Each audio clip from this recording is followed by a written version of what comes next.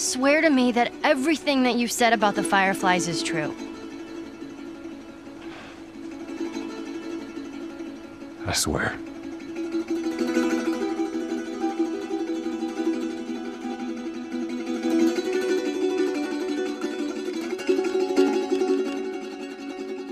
Okay. Worse than learning all that you led to believe was all horse crap. They distort so question as if you war shack. Horsemen, forcemen, and they've long been having the course mapped. It ain't that you can't see, cause you can find it, Holmes, it's that you don't want to. You cope by putting the blinders on. I've been trying to find some kind of way, but I've kinda known that y'all would rather whine and latch to nonsense cause your mind is gone. I can't save every person, and politicking is bringing the worst out the very earth. And every perk of living on this turf is being chipped at and nerfed, but I can't sit back and lurk. I've got to hit back, I'm certain it's my purpose.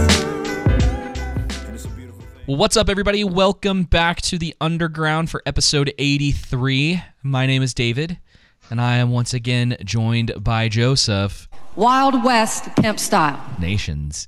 And this is the show where every week we remind you... Politics ruins everything. Joseph, how's it going? It's going well, man. I just want to let the good people know that if they want to support the show, which I imagine if they're listening to it, they do, they can go to our show notes where they can look on our direct.me link. Or if you're listening on YouTube, you can go to the description and click our direct.me link there. And there you can find out how to support us through our social media channels, our YouTube channel, Odyssey channel, our PayPal link donation, and our Bitcoin wallet address if you want to make any donations. Keep in mind that once these donations start coming in, the quality gets better. So, you know, we only have so much time, but yeah, if you support the show, sorry, I saw you typing, and I thought you were trying to write me a note. I'm not. My bad. Let me just close off of that screen so I don't see it. It's everywhere because I got the notes pulled up on my browser. But anyway, if you want to support the show, the best things that you can do is you can download the episodes, share our YouTube because it's really growing, and our podcast everywhere, social media by word of mouth, and then also donating helps. You can do a $1 donation instead of recurring monthly on PayPal. Yeah. If you want to. Again, we like to utilize the value for value system here, which is donating in the form of your time, talent, and treasure. So, yeah. Yep. Yeah, super excited about the stuff going on YouTube. The Halo stuff's actually popping off a little bit this week, which is really good. The most recent review that we did for episode 4 is doing well. I mean, you know, it's not Lord of the Rings good, but it's good for our channel, and all the other episodes are getting little bumps along the way too, which has been really nice. So if you guys are interested in how terrible that show is, you can go check out those reviews over on YouTube. We're sacrificing our time for you. Yes, yeah. It's funny to watch that trash. Pop Culture Mechanic, who is someone that we met a couple weeks ago through streaming and Discord and a few other things. He was like, man, he's like, you guys are something along the line of like, it's pretty great that you guys are taking your time to watch this like terrible show. And I had like thought about it, and I was like, yeah, you know, but really it's like 50 minutes of a Thursday. And then we talk about it for, 45 minutes to an hour, give or take, which I like. I actually enjoy that part of it because I like breaking this stuff down, and it's less about just being like, oh, it's trash because women or whatever. It's more like... Or because they race swap the character, which, hey, that stuff is important, but that's kind of like lower tier on the list, like low-hanging fruit. Yeah. And we've talked about it. We don't have to bring it up in every single episode because we're past that. Episode 1, that stuff's there. Now, and I'll bring up the suspicious number of like women in the show because it's a lot, and they're in those like powerful roles, and you're like, see what they're doing. Blatant. Yeah. But yeah, that stuff's going really well, and I like breaking that stuff down. And to be honest, like it's such a small part of our week. If you really like put into context, like us recording the podcast and then actually watching things that we enjoy in other times during our week, like I don't really think about it too much. It just sucks. Like Thursday definitely sucks just a little bit because that show is so bad. Yes, it does make it counting down the weeks. Yes, yeah. We only have 5 episodes left. Is that right? 5 episodes left. Ugh. We'll be 5 episodes left. By the time people are hearing this, we'll be about halfway through, a little over halfway through the season of Halo. So that'll be. I think, we're doing this in preparation for the Lord of the Rings show. Yeah. And I think that's just going to be a fun disaster. You know what I mean? I think we'll have more fun with that. Yeah. Yeah. Whereas this is. It's rough, dude. Yeah. To be honest, I'm a little. I would say I'm a little worried that Lord of the Rings could turn out the same way. Where it's like it's a slog to get through because the people don't understand the source material, they don't have a care and a love for it, so it's just missing a ton of things. And there's not enough like goofy insanity like there has been in some of the Star Wars stuff to make it semi-entertaining. Yes, yeah, that's the only thing. Because someone I was on a stream on Thursday and I had been telling everybody about the Halo stuff, and I was like, I think Book of Boba Fett is actually, at least from an entertainment standpoint, better. And one of the guys was like, well, I guess we should all just go jump off bridges now, huh? And I was like, well, that's how low the bar has gotten. Yeah, it's tough. I think that you got to be a little bit careful just saying like nothing, because I hear this quite a bit. People are like, nothing good has come out in the last 10 years, right? And I'm like, well, that's not true. I'm like 1917 was good. Parasite was good. Jojo Rabbit was good. And this is, and I think, even though I have to preface this by saying like a lot of the people who there are more discussions and arguments that I've talked to about this stuff. I think sometimes we find ourselves falling along ideological lines a little too much because of the political preferences or something stupid that the director said. And it's hard sometimes in certain groups, like take Taika Waititi, for instance, right? The guy's kind of dumb as far as his opinions are concerned. Like, he said some pretty stupid things about Marvel, and I'm sure he said some stuff politically that you and I would both roll our eyes at. But the guy can direct. And it's one of those things that's like, look, guys, I understand you don't like this guy, right? And I understand that like Thor Ragnarok, depending on who you are, like I don't think it's as bad as everybody says that it is, but I understand that people get annoyed by the fact that it's like, oh, that's when the humor was going everywhere. But it's like, yeah, but that's why they brought Taika Waititi in, because he has a very specific brand of humor. Well, and here's the thing. I don't give a crap what the Dune director's what his ideology is. Yeah. He made a good movie. I don't give a crap. You know what? We just need to get back to a time where celebrities and people in Hollywood just don't give your political opinion. Yeah. I don't care. Yeah. Keep it to yourself. Yeah. You know what I mean? I was thinking about that recently with somebody. Maybe there was something I've been watching, and I was like, oh, you know what it is? And this is something that's actually really refreshing. So one of the best things about anime is that there aren't any real actors. So you don't have to worry about your favorite characters from like Full Metal Alchemist saying something stupid in real life and making you dislike the show more. Because like, say for instance, like the voice actor, right, says something dumb. It's not nearly the same as if someone from a show you really like comes out and says something really stupid. Right. Because that in a way it can really mess up you wanting to continue to watch the show. Whereas with animation, it's not the same, because you're like, it's not even really them. It's like they're lending their voice to a character. And that's the only connection there really is. I've been thinking about actually getting into anime more, which I never thought I would say that, but just everybody, especially you being number one, but then other people around me just talking up about how great the story development and character development. I'll give you a couple recommendations when you're ready, because you have to be careful with anime, because it goes from levels of being like really good to like really horny. So you have Sailor Moon. Yeah, you have to kind of bob and weave, because it'll catch you off guard, where you're like, oh, this show sounds really interesting, and then you're like, oh my gosh, like, are these guys okay? Like, the people that made the show, like, are they all right? Is somebody checking on them? But there's some good ones out there. Even some of the more recent stuff, it'd be really interesting. And I'm not like, and I've told this to people in the past, like, I'm not a huge like anime guy. I don't like. I've never been either. Yeah, I don't like live and breathe by it. Like, I liked a lot of it when I was younger, because it was on Cartoon Network a lot. And so Same. that's the stuff I kind of like cut my teeth on, and it's the stuff that still makes me feel pretty good if I go back and watch some of it or I hear intros. But I've been watching some of the newer stuff, and it's ranged from like, yeah, I really like this, to just kind of like, this is fine. Yep.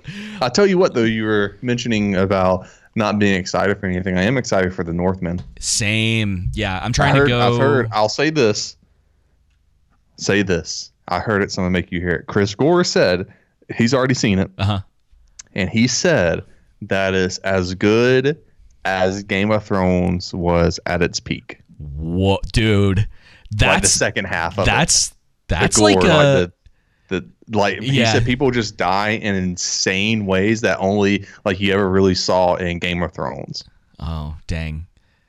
That's what he said. This will be really interesting because so Robert Eggers, the guy that directed it, his two, I think he's done a little bit more than that, but the two films that he's most known for are The Witch and The Lighthouse.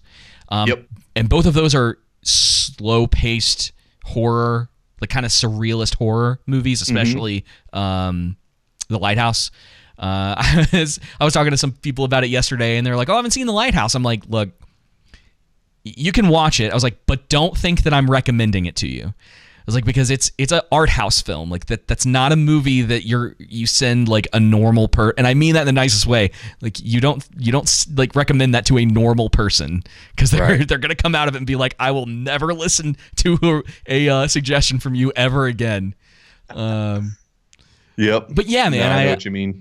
It's kind of been nice, even if I like the anime I'm watching right now is called Demon Slayer. Yeah. It's kind of like mid, like it's fine. It's not a like huge commitment. And two of the main characters are kind of insufferable. They're just one of them is like is just screaming all the time, right? Like his entire that's the worst. Yeah, his entire characteristic is like he wants to be the strongest and he yells a lot at people, right? Like that's his personality. And then the other one is like obsessed with women and he's scared of everything. And I'm like, I think so. Part of the problem is that both Attack on Titan and Full Metal Brotherhood have great characters in both of those series. So I think I've been a little spoiled early on. And so going into this, I'm like, this doesn't live up. It looks good. There's some. That's a good thing though, to have it something to compare it to, right? Yeah. You know what works and what doesn't. So my plan is I got recommended one that's only like 6 episodes long, which that's the other thing you got to be careful with anime is like some of those shows run forever. I think Naruto was on the air for like 10 years. There's so many episodes. One Piece is like over 1,000 at this point. And it's at any time I go, oh yeah, I want some people to recommend their favorite animes to me. I go, except One Piece. Like, don't recommend. I'm not watching One Piece. Because it's a huge time commitment. It's like 4 months. Here's the thing. The reason why it works so well is because we're not getting these people's personal opinions. Yes. Just make us a show that, shows us that and care for the source material. Well, that's exciting because like if you actually end up watching a few of these, we might end up having some really good discussions because all I want to do is like talk about certain characters with people, and sometimes I don't think people care as much as I do specifically about the characters in the show. I think, man, like people, the reason why entertainment matters is because it helps people get through times. I remember, it helped me, being able to relate to different characters. One of the things wasn't the main thing. It didn't mean to me like it, I think it meant for helping him get through some difficult times when I was listening to him. But it did have, stories, books, movies, TV shows. They're impactful to you and they can change you when you relate to a character. Oh, hey, if this person made it through it, I can too. Because, again, one of the things I loved about Lord of the Rings and the reason why it was so impactful for me, because it wasn't necessarily one particular individual in the Lord of the Rings, but it was the principles and themes arriving from it, like uplifting. Right? Yes, there are these terrible times going on, but as a strong man and a strong woman, you confront the terrible times and you rise above them. You figure it out, right? You act in wisdom and love. I may have mentioned this in a previous show. I have a much larger positive opinion of Theoden than I did when I was younger. Because, and in fact, he's not my favorite character. He might have my favorite character arc in the movies. It's been I'm going through the books again right now. It's been a long time since I've read them. I'm halfway through Lord of the Rings. I'm finally out of the Shire. And I've been reading it pretty slow. Like, it's just in my free time, or like if I, whatever the case may be, if I have time, I'll sit down and like read a chapter or whatever.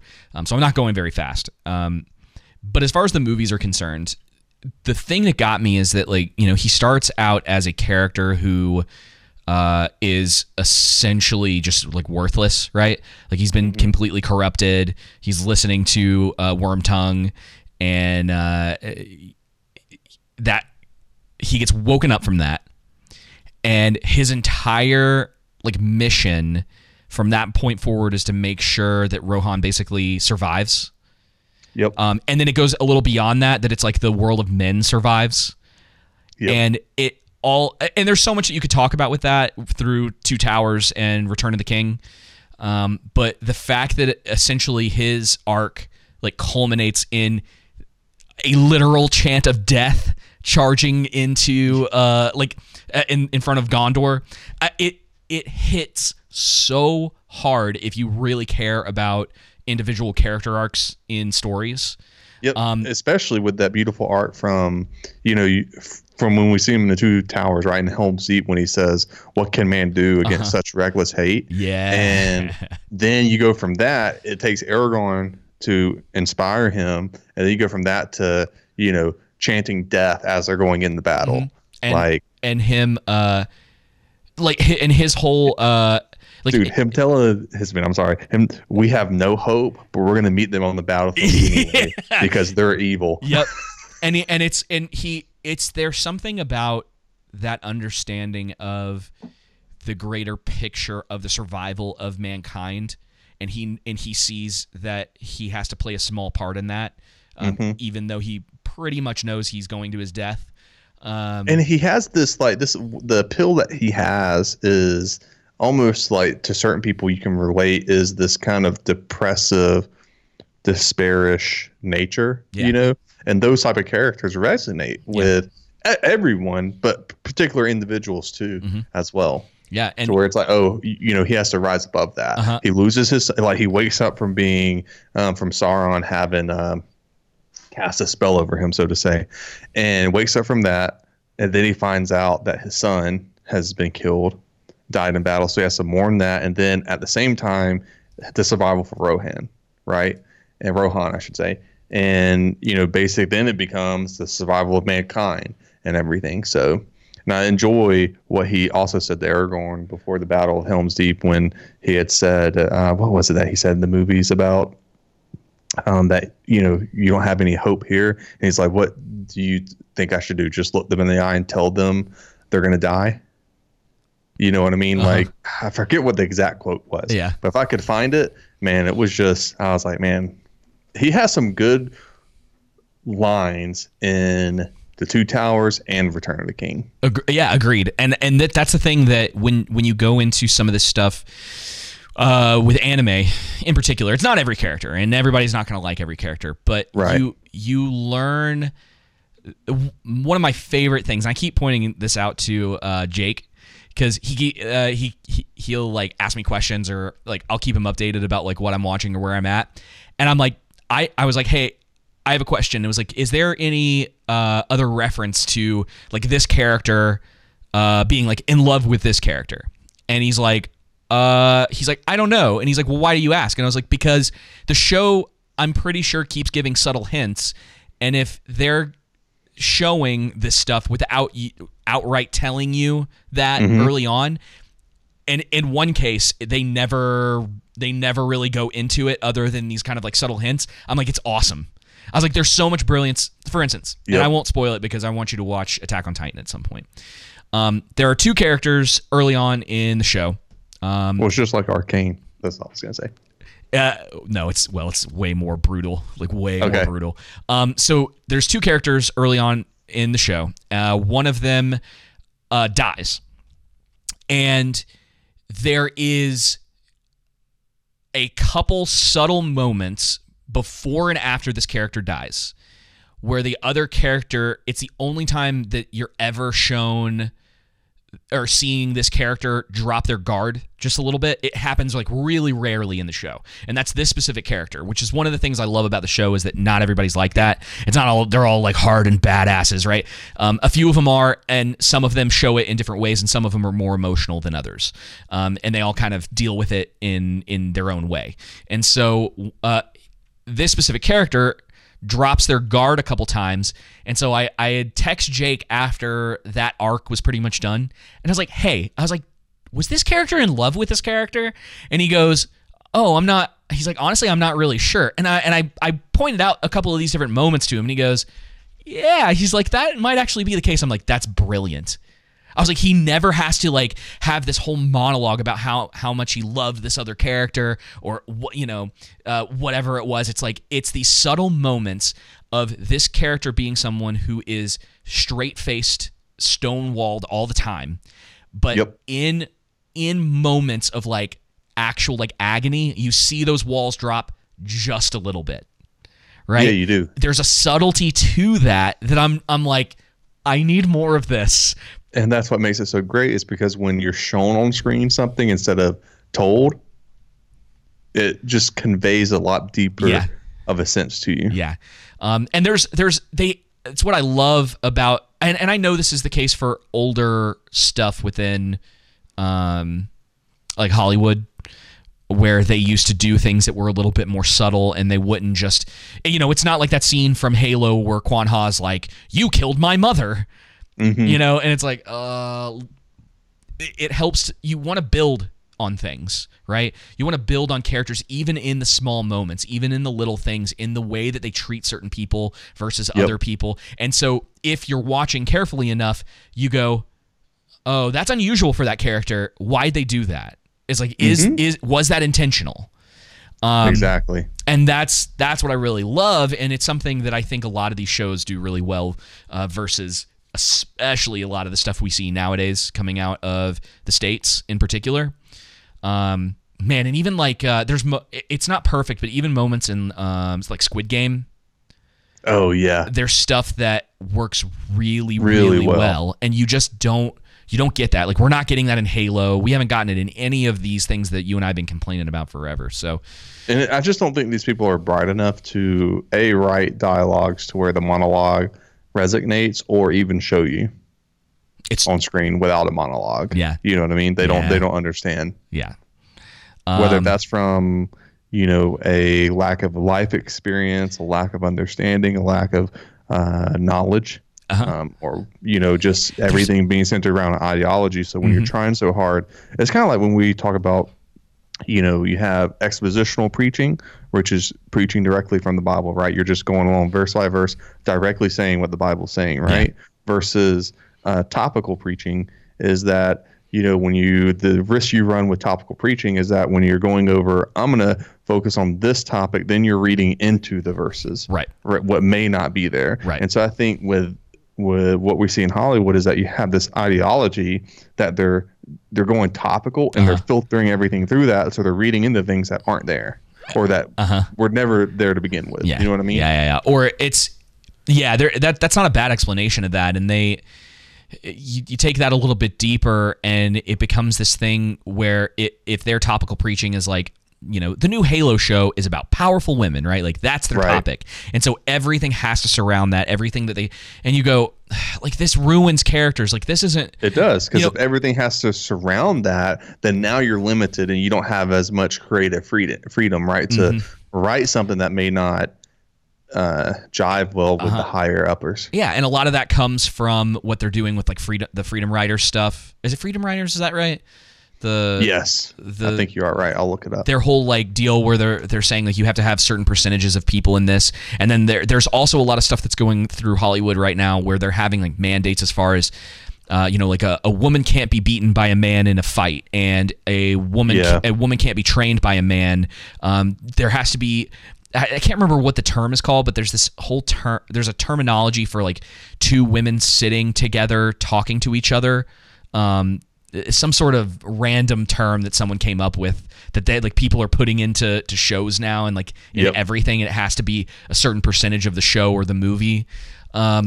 And that's kind of what you're talking about, is that there's not creative freedom in what you're doing. So you can't surprise people with things as easily anymore, or you can't make these really interesting dynamic stories where a woman has to overcome certain obstacles, because now she doesn't, like with Rey, she doesn't have to worry about any of that. Nothing can get in her way.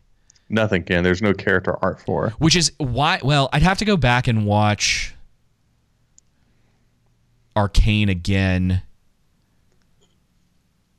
But I imagine that's not 100% true in that show. That what? That it's like, because I know like Vi gets beat up by everybody. Yep. And then slowly, surely she gets better and better. Yeah, and Silco is technically over Jinx. So yeah, I think maybe that's another reason why that show works so well, is because they weren't following along with these like guidelines, and that's kind of one of the things that I'm hoping happens eventually, is people just start bucking the system a little bit more. Whether they say it or not, and they're like, I'm making what I want to make. Like, get out of my way. Just make a good movie. Yeah. And here's the thing: I don't care if a movie has a all woman cast. Yeah, neither do I. I think I may have watched movies that have had all women cast, but I definitely have seen Master and Commander that has all men as main characters, right? And other movies as well. And so to me, it's just like, it just depends on, I think diversity and representation, as we've said numerous times, are good where it makes sense. Yeah. Right. Annihilation's technically an entire female cast. I used to think that movie was really good, and I'll still kind of stand by as far as like visually, I really like it. But both Mahler and Critical Drinker have like broken that movie down to the point where I'm like, I can't recommend it anymore. I'm like, I can't deny what's right in front of my face when someone pointed it out to me. But there's everyone always points to like the bear in that movie, which is really cool. So I don't know if you've ever seen it, but the bear, when it eats people, essentially adopts their vocal cords. Oh, that's cool. Yeah, so the whole idea of what's going on in Annihilation is that this comet lands and it puts this like sort of like weird barrier over part of the U.S., and everything inside of it is like rapidly evolving in really weird ways. And so they send this team in to check it out, and one of the things that's in there is this bear. And so when the bear eats people, it gains like their vocal cords, and it's the creepiest thing ever. So what it does is it's crying out in the voice of someone that you know in order to tempt you to get closer to it so it can kill you. And it's terrifying. And so that is cool. Everything else about that movie, it's kind of like nuts and really doesn't make a lot of sense, in kind of a not great way. So anyway, hey, let's get into these topics now that we're about 30 minutes into the show. And this first one, it kind of lines up exactly with what we have been talking about. And this first article comes from Bounding Into Comics. The Last of Us star Pedro Pascal says he wanted to create a healthy distance between live-action series and original game. And I saw that Nerdrotic commented on this and said, so does the audience. To be fair, yeah, I mean, nobody wanted them. No normal person really wanted them to like that likes that first game, and we have to be specific that we're talking about the first game. Yes, because the second one it's a thing. Yep, there. That's a topic for another time, I think. But yeah, that game also has not held up in the court of public. That second game in particular has not held up in the court of public opinion at all. It went from getting like 10s across the board the year that it came out to people being like, this is trash. Yes. I just don't understand all these Hollywood shows, again, repeating the same mistake after mistake, saying they want to create something original and distance themselves from the source material.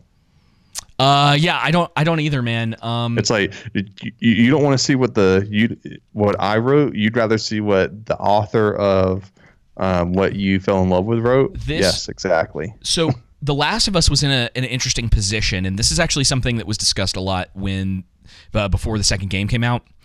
A lot of people didn't want another story with Joel and Ellie. What they wanted was like, all right, you guys are decent writers. Like you're doing a very scripted action adventure style game. And especially when the first Last of Us came out, like that wasn't really a thing. It's everywhere now. Like everybody all of a sudden in like gaming, like those areas, they all thought that they were just like amazing writers. And for the most part, it's few and far between that the story is really that cool, especially the story it's not really like the lore that you can find within, but like what you're seeing in your face, like the beat for beat story in a game. They're usually pretty terrible. It's either very simplistic, or if they try to make it too complicated, kind of a la The Last of Us Part 2, it usually turns out to be pretty bad. And I think, who was the guy that was over... It's been a while. I mean, that stuff was in the news like so long ago or whatever, but the guy who pretty much was in control of writing the first Last of Us, or the second Last of Us game, he... I think he got a little too big for his own britches. Like his head was kind of up in the clouds when he was making the second game.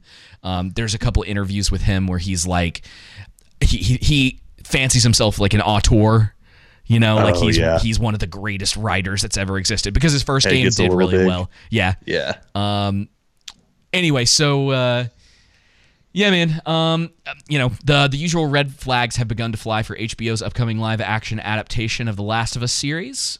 Star Pedro Pascal has revealed that not only did he not engage with Naughty Dog's original works, but that he also wanted to create a healthy distance between his depiction of protagonist Joel Miller and the character's video game counterpart. This was in a recent interview by GQ, and as a lot of people know, Pedro Pascal's not exactly... at least in certain circles of nerddom, he's kind of had a major fall from grace.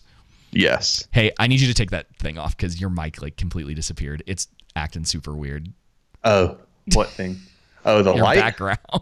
Oh, sorry. You're like popping in and out. That's fine. Oh, not turn the video off. Give me a second.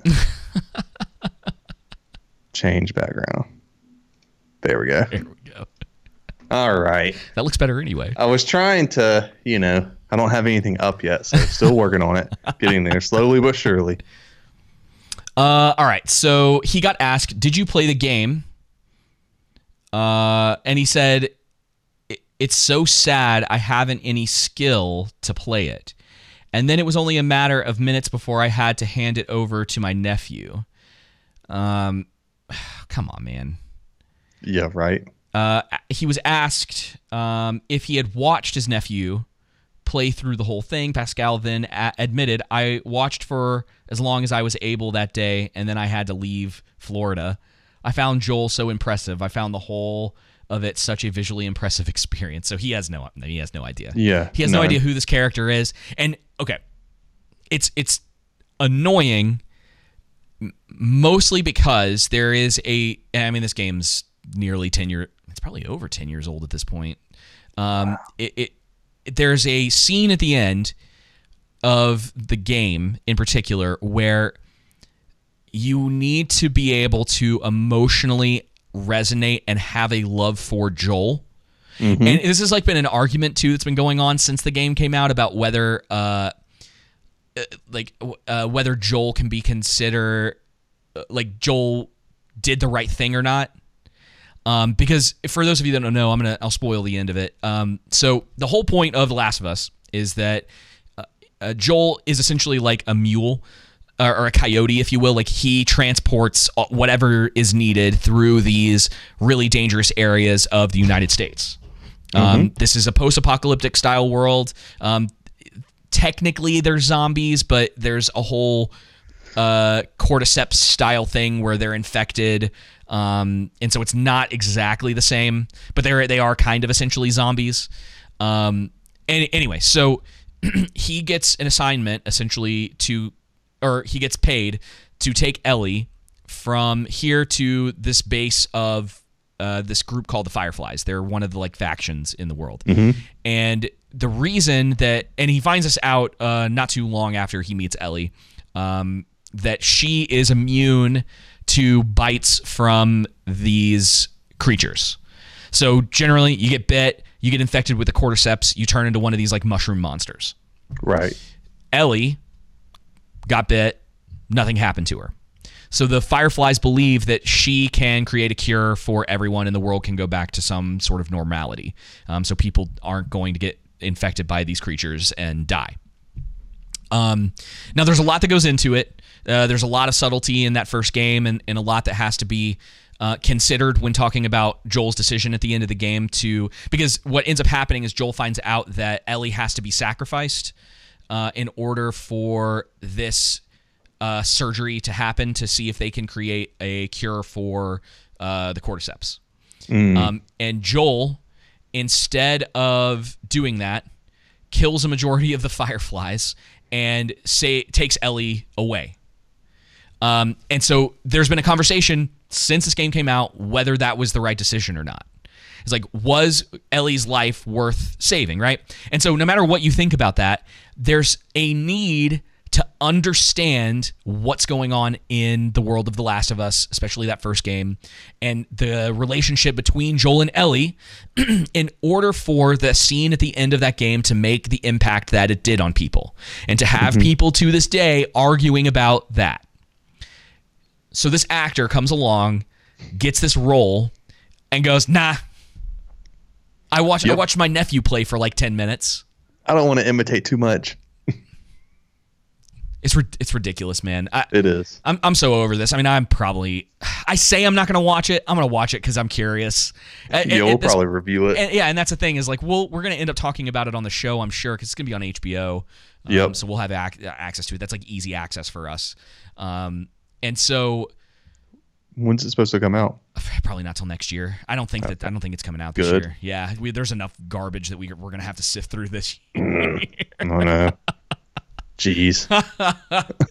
Oh my gosh. But yeah, so this is the kind of stuff that they're doing now, are these actors, right? And this is what so many of them don't understand, right? And we're gonna get into the second story because this just shows you like how off base a lot of these media outlets are too with this.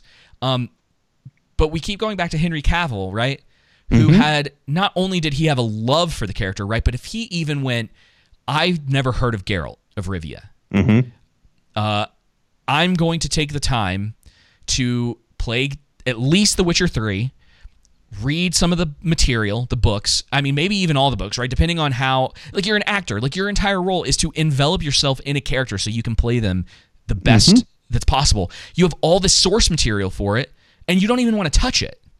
Yeah, that'd be like Heath Ledger or anybody else, Joaquin Phoenix, who, being like, I'm not going to read for the Joker. Yeah. Pablo Pascal. I'm not going to read anything. He's a mid-actor, dude. Like, it's, if that. Yeah, if that. It's one of those things. People like love him, and I'm like, why? It's like because he was in Game of Thrones. Game of Thrones, Mandalorian. Like, he was good in Game of Thrones, but it didn't take much. No, he it's not like it was an overtly complicated role. Yeah, he was a super like basic character. He was fancy with his weaponry, and he had kind of this easy-go-lucky attitude. That was like it. There wasn't anything complicated about him. So it bugs me, man. This is really disappointing. It seems like we spend a lot of time talking about this with another actor coming out and saying something like this. You know what I mean? Yeah. So another show. We want to distance ourselves from the source material. So IndieWire had another article, and I'm not going to read all this. It'll be in the show notes if people want to take a look at it. But it says, after decades of Hollywood failing to adapt popular video games, the genre might be starting to turn a corner. Okay, remember that. Sonic the Hedgehog 2 is a bona fide blockbuster, meaning it made a lot of money, not that it's really good. Okay? And then this is the next line. And this killed me, dude. Cementing the adaptation as a reliable franchise for Paramount. And Steven Spielberg's long gestating Halo series has earned decent reviews, a massive accomplishment within much maligned genre. That's so funny. So wow. Anyway, it goes on that Pedro Pascal compared The Last of Us to The Mandalorian, which is like What? Yeah. He says there's a very, very creative way of honoring what's important and also preserving what's iconic to the experience of the video game, which he hasn't played, as we just talked about. And also things that you wouldn't necessarily expect, Pascal said. That's scary. And then directions that you would expect it to go, and it might not, which is interesting because it makes me wonder what exactly they're going to be doing with this story.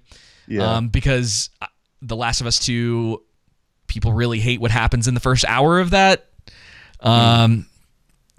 It'll be interesting. It'll be interesting to see what they do. As The Last of Us is something that I am very ingrained in for the most part. So it's going to be interesting to see what they do and how they change things.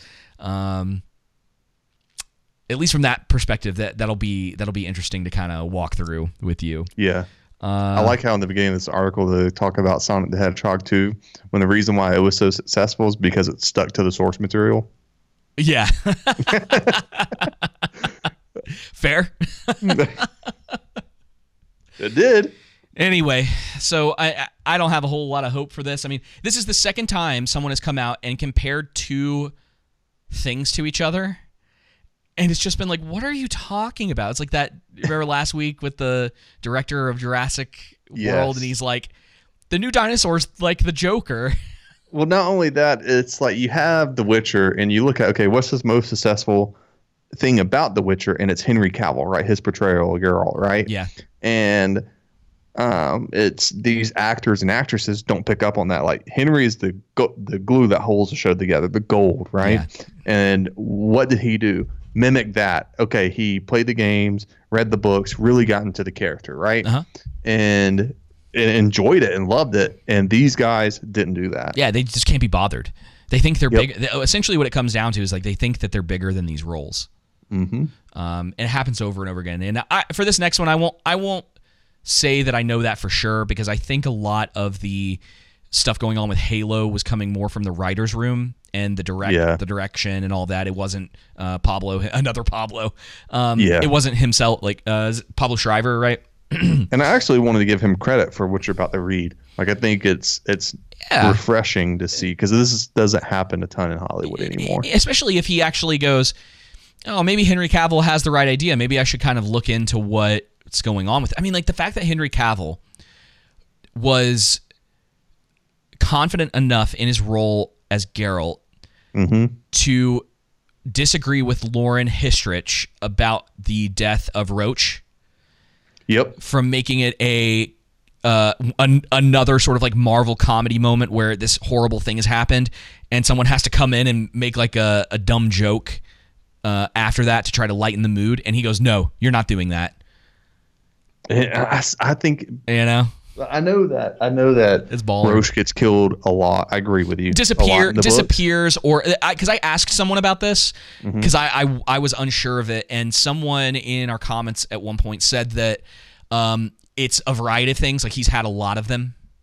Yeah, I understand that. In my mind, it makes sense too. That's another character the audience can get attached to. Yeah. So it makes more sense to me. Again, I'm not a writer, but I'm just saying, you could build up that connection between him and Roach, keep building on it for a few seasons, and then eventually kill him off. What's that?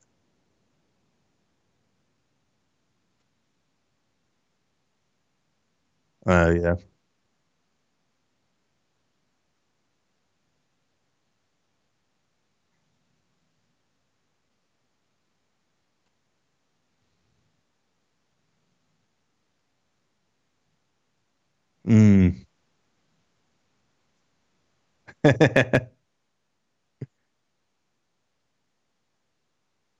Yeah.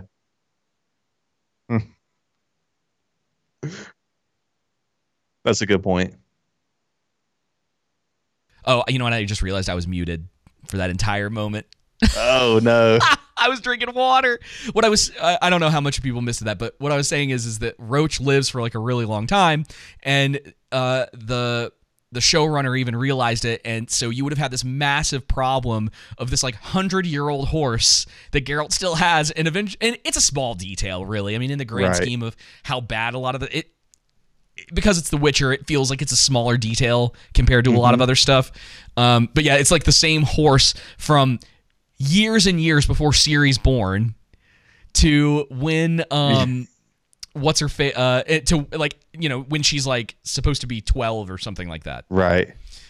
Which they screwed up. Man, they screwed some of that up too. I told you about that, right? Yeah, you did. So it's like Lauren Histrit said, "Oh, we aged her up. She's supposed to be like 15 or 16." And then the first season, someone says, "Oh, she's 12." And you're like, what are y'all doing on this set? Like, who's not keeping up with this stuff? Anyway, I'm sorry. Let's get on to Pablo Schreiber and his little stuff. This is also from Bounding Into Comics. It says, Halo star Pablo Schreiber responds to series critics. "I respect your opinion, and I love you too." Which I thought that's kind of interesting because it's like, did anyone say that they... Anyway. I mean, that's nice. I mean, I think it's refreshing to hear that from someone. Mm-hmm. I want to give credit where credit's due, because a lot of times what we get is, you know, if you don't like it, you're some kind of issus, right? Isterphobe or... Yep. Did you want to read what he said? Yeah, so he says, "Huge thanks to everyone who has supported the show. We were the second most streamed piece of entertainment in the U.S. last week, behind Oscar's Best Picture winner, Coda, and the most streamed in Canada. I don't even know how. With many more territories coming to Paramount Plus soon, Halo is now officially a huge hit and soon to be a worldwide phenomenon." He optimistically added. Oh, Pablo. "Moving to address all the fans who have been waiting for this moment for so long, and to the newcomers who have responded with such overwhelming support and love." Schreiber offered further thanks, asserting, "I am honored." Oops, I was reading off. Oh, were you reading off my thing? Sorry. Here you go. "I am honored and humbled to be in service to this amazing universe and lore." I'm looking up on Rotten Tomatoes. You're fine. I'm going to pull up the article. Bear with me, people, real fast. I'm going to read it from here. Let me find this spot. I think it's right here. Yeah, here it is. "The Orange is the New Black Star then turned to all the fans rooting against the home team who hated the show before they saw it and disagree with what we are doing.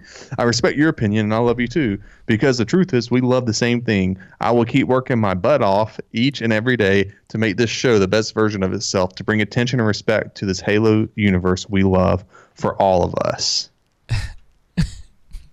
Oh, Pablo. I know. Here's the thing, man. I don't understand this, and they must but be... At least he's not talking down to anyone. Yeah, I mean, he's definitely being a little more respectful. It makes you think like he feels pretty honored to actually be playing the role, even if it's kind of like I don't think the actual role. Yeah, of Master Chief. I don't know if you really realize what's going on, but it's got. How is that the most stream? Is he talking? He has to be saying just the most stream on Paramount. Well, it's definitely the most streamed thing on Paramount because there's nothing else on Paramount for the most part. I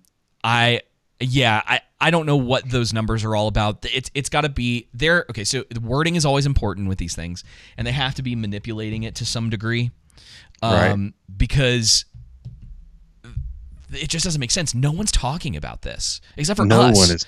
Yes. Hardly anyone. And you get on YouTube and you search people. At least when I did a couple weeks ago. People talking about Halo, right? And the Halo videos aren't doing as well as their other videos are. Yeah. Or, have done in the past, right? It's us and Angry Joe and maybe like two other channels that are a little bigger than us. Yeah, because everybody watched a little bit of the first episode or watched it all and said, "This is trash. Yeah. Don't watch it." And that's it. I knew as soon as our first video did decent for episode 1, and then the second one dropped about 50% in viewership, at least for a while. It's moving up a little bit more now. I was like, man, this series can't be doing that well. It's happening for everybody, and that's normal. Like you get a little drop off. Nobody cares about this thing.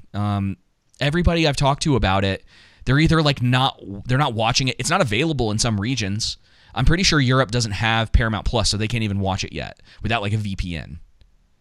So it's very weird that he's saying that. But you're right. At least Pablo had the decency not to attack fans. You know that, yeah, right. You know that YouTube put it up. Episode 1. Yeah, episode 1, and then they took it off because I bet it was getting creamed. Well, it only had like 18,000 views about a week after, because I think it got put up a week after the initial release of episode 1, and it was like, I think at the first 24 hours it only had like 18,000 views, which is terrible. Horrible. We have a video. We have a video that's almost at 18,000 views. There's no way they're the most streamed. I can't imagine it, man. Like there's no way that they're beaten out. I mean, I think there's probably stuff on YouTube on a daily basis that's getting more viewership than the Halo series is. And I think they're getting a little bit ahead of themselves because they're like we had talked about before, they're already filming season 2. Yep. And it's like, why? Like what? Hopefully this next episode will have some action in it. Oh, I hope, Master dude. Chief actually fighting aliens. Like, good night, man. All righty. Well, all these shows copying Game of Thrones, trying to do 500 different storylines at one time. Like, bro, you're not Game of Thrones. Stop. That's the problem that's going to be with Lord of the Rings. It's going to be keeping up with every single thread. Do you want to save Nightmare Alley? Yeah, let's save it. All right, y'all. Do you have anything else that you want to add, Joseph, before we close out the show? Don't watch Lord of the Rings, The Rings of Power. Okay. Hey, also, don't watch Halo, go watch our reviews of Halo and support our channel. Yep. Because that will be a more productive use of your time. And if you subscribe and click the notification bell when our videos for Halo come out on Thursdays, on Fridays, you will get them. And you'll be able to watch it, engage with us, and then the same thing for when we start reviewing the Lord of the Rings as well. Yes, which I'm still looking forward to, even if it. I am too. And we're getting really close to that 300 subscribers on YouTube, which means all of our content will end up on Odyssey. Yep. With the Lord of the Rings stuff, I more so than Halo and the Marvel stuff. When it comes to Batman and the Lord of the Rings, I really know what I'm talking about. You know. Yeah. I'm more confident in it, so. That's really going to be fun pulling it apart. Yes. It's going to be great. We're going to end up having like 2-hour episodes on those Lord of the Rings episodes. We're going, our last episode of the Halo thing was 45 minutes, and it's performing better than a lot of the other stuff that we've got. Besides most of the Lord of the Rings stuff, it might even be challenging a couple of our Lord of the Rings videos on the lower end, which is great. I mean, it really is great. Like, I think we were both like super excited when stuff really starts popping for us. And yes, we are. Yeah, thank you guys so much for all of the support. Don't forget to check out the links in the show notes for our donations and YouTube and social media and all that. And we'll be back on Tuesday with more entertainment news. With more of the social news, and then, of course, the next Thursday with entertainment stuff. And who knows what's going to happen between now and then. Things have been a little quiet, so I feel like we're due for some craziness. Agreed. Too quiet. Yeah. Anyway, until then, guys, take it easy. Take it easy. Politics ruins everything. Tell me what's worse than learning all that you led to believe was all horse crap. They distort, so question as if you Warshak. Horsemen, forcemen, and they've long been having the course mapped. It ain't that you can't see, cause you can find it, Holmes, it's that you don't want to. You cope by putting the blinders on. I've been trying to find some kind of way, but I've kinda known that y'all would rather whine and latch to nonsense cause your mind is gone. I can't save every person, and politicking is bringing the worst out the very earth. And every perk of living on this turf is being chipped at and nerfed, but I can't sit back and lurk. I've got to hit back, I'm certain it's my purpose. And it's a beautiful thing too. Hold up. Hey, looking at the technological advances. I used to be on dial-up looking for answers. Now what? Underappreciating was candid. And 20 years later, we got computers that hand fit. Used to be playing Sega Genesis with bros. Now I'm gaming with some folks on the other side the globe. Used to go through a label if you trying to blow. Now people got more options on the table, gotta post. Social media got us connected as ever on every medium. Should be more righteous and clever, but what we seeing is communication is error and still the devious. Evil's immediate, tedious that you gotta be remediate, cause idiots get heebie-jeebies in the event that they don't agree with you. Try to ruin your whole life cause you say what they dislike. God forbid y'all disagree without a fight. The type of stuff that will clear up if you lighten up, Jack. Your trifling subject, your life would right if you give up that. You're mad at nothing, not adding up when you're sad enough at a sad second that gets aggravated, and now you pay it forward. Let people make your blood boil, emotions firing like microwave foil, or the oil they annoy you. You add another's neck for the wrong reasons. Election years now seeming like full-blown seasons. Man, if you let politics ruin, or rather control your whole life, man, you're gonna be a miserable person. Straight up. And unfortunately, that's where we're at. A lot of people are consumed by this, and it's driving them crazy, and they hate their neighbors. Sad.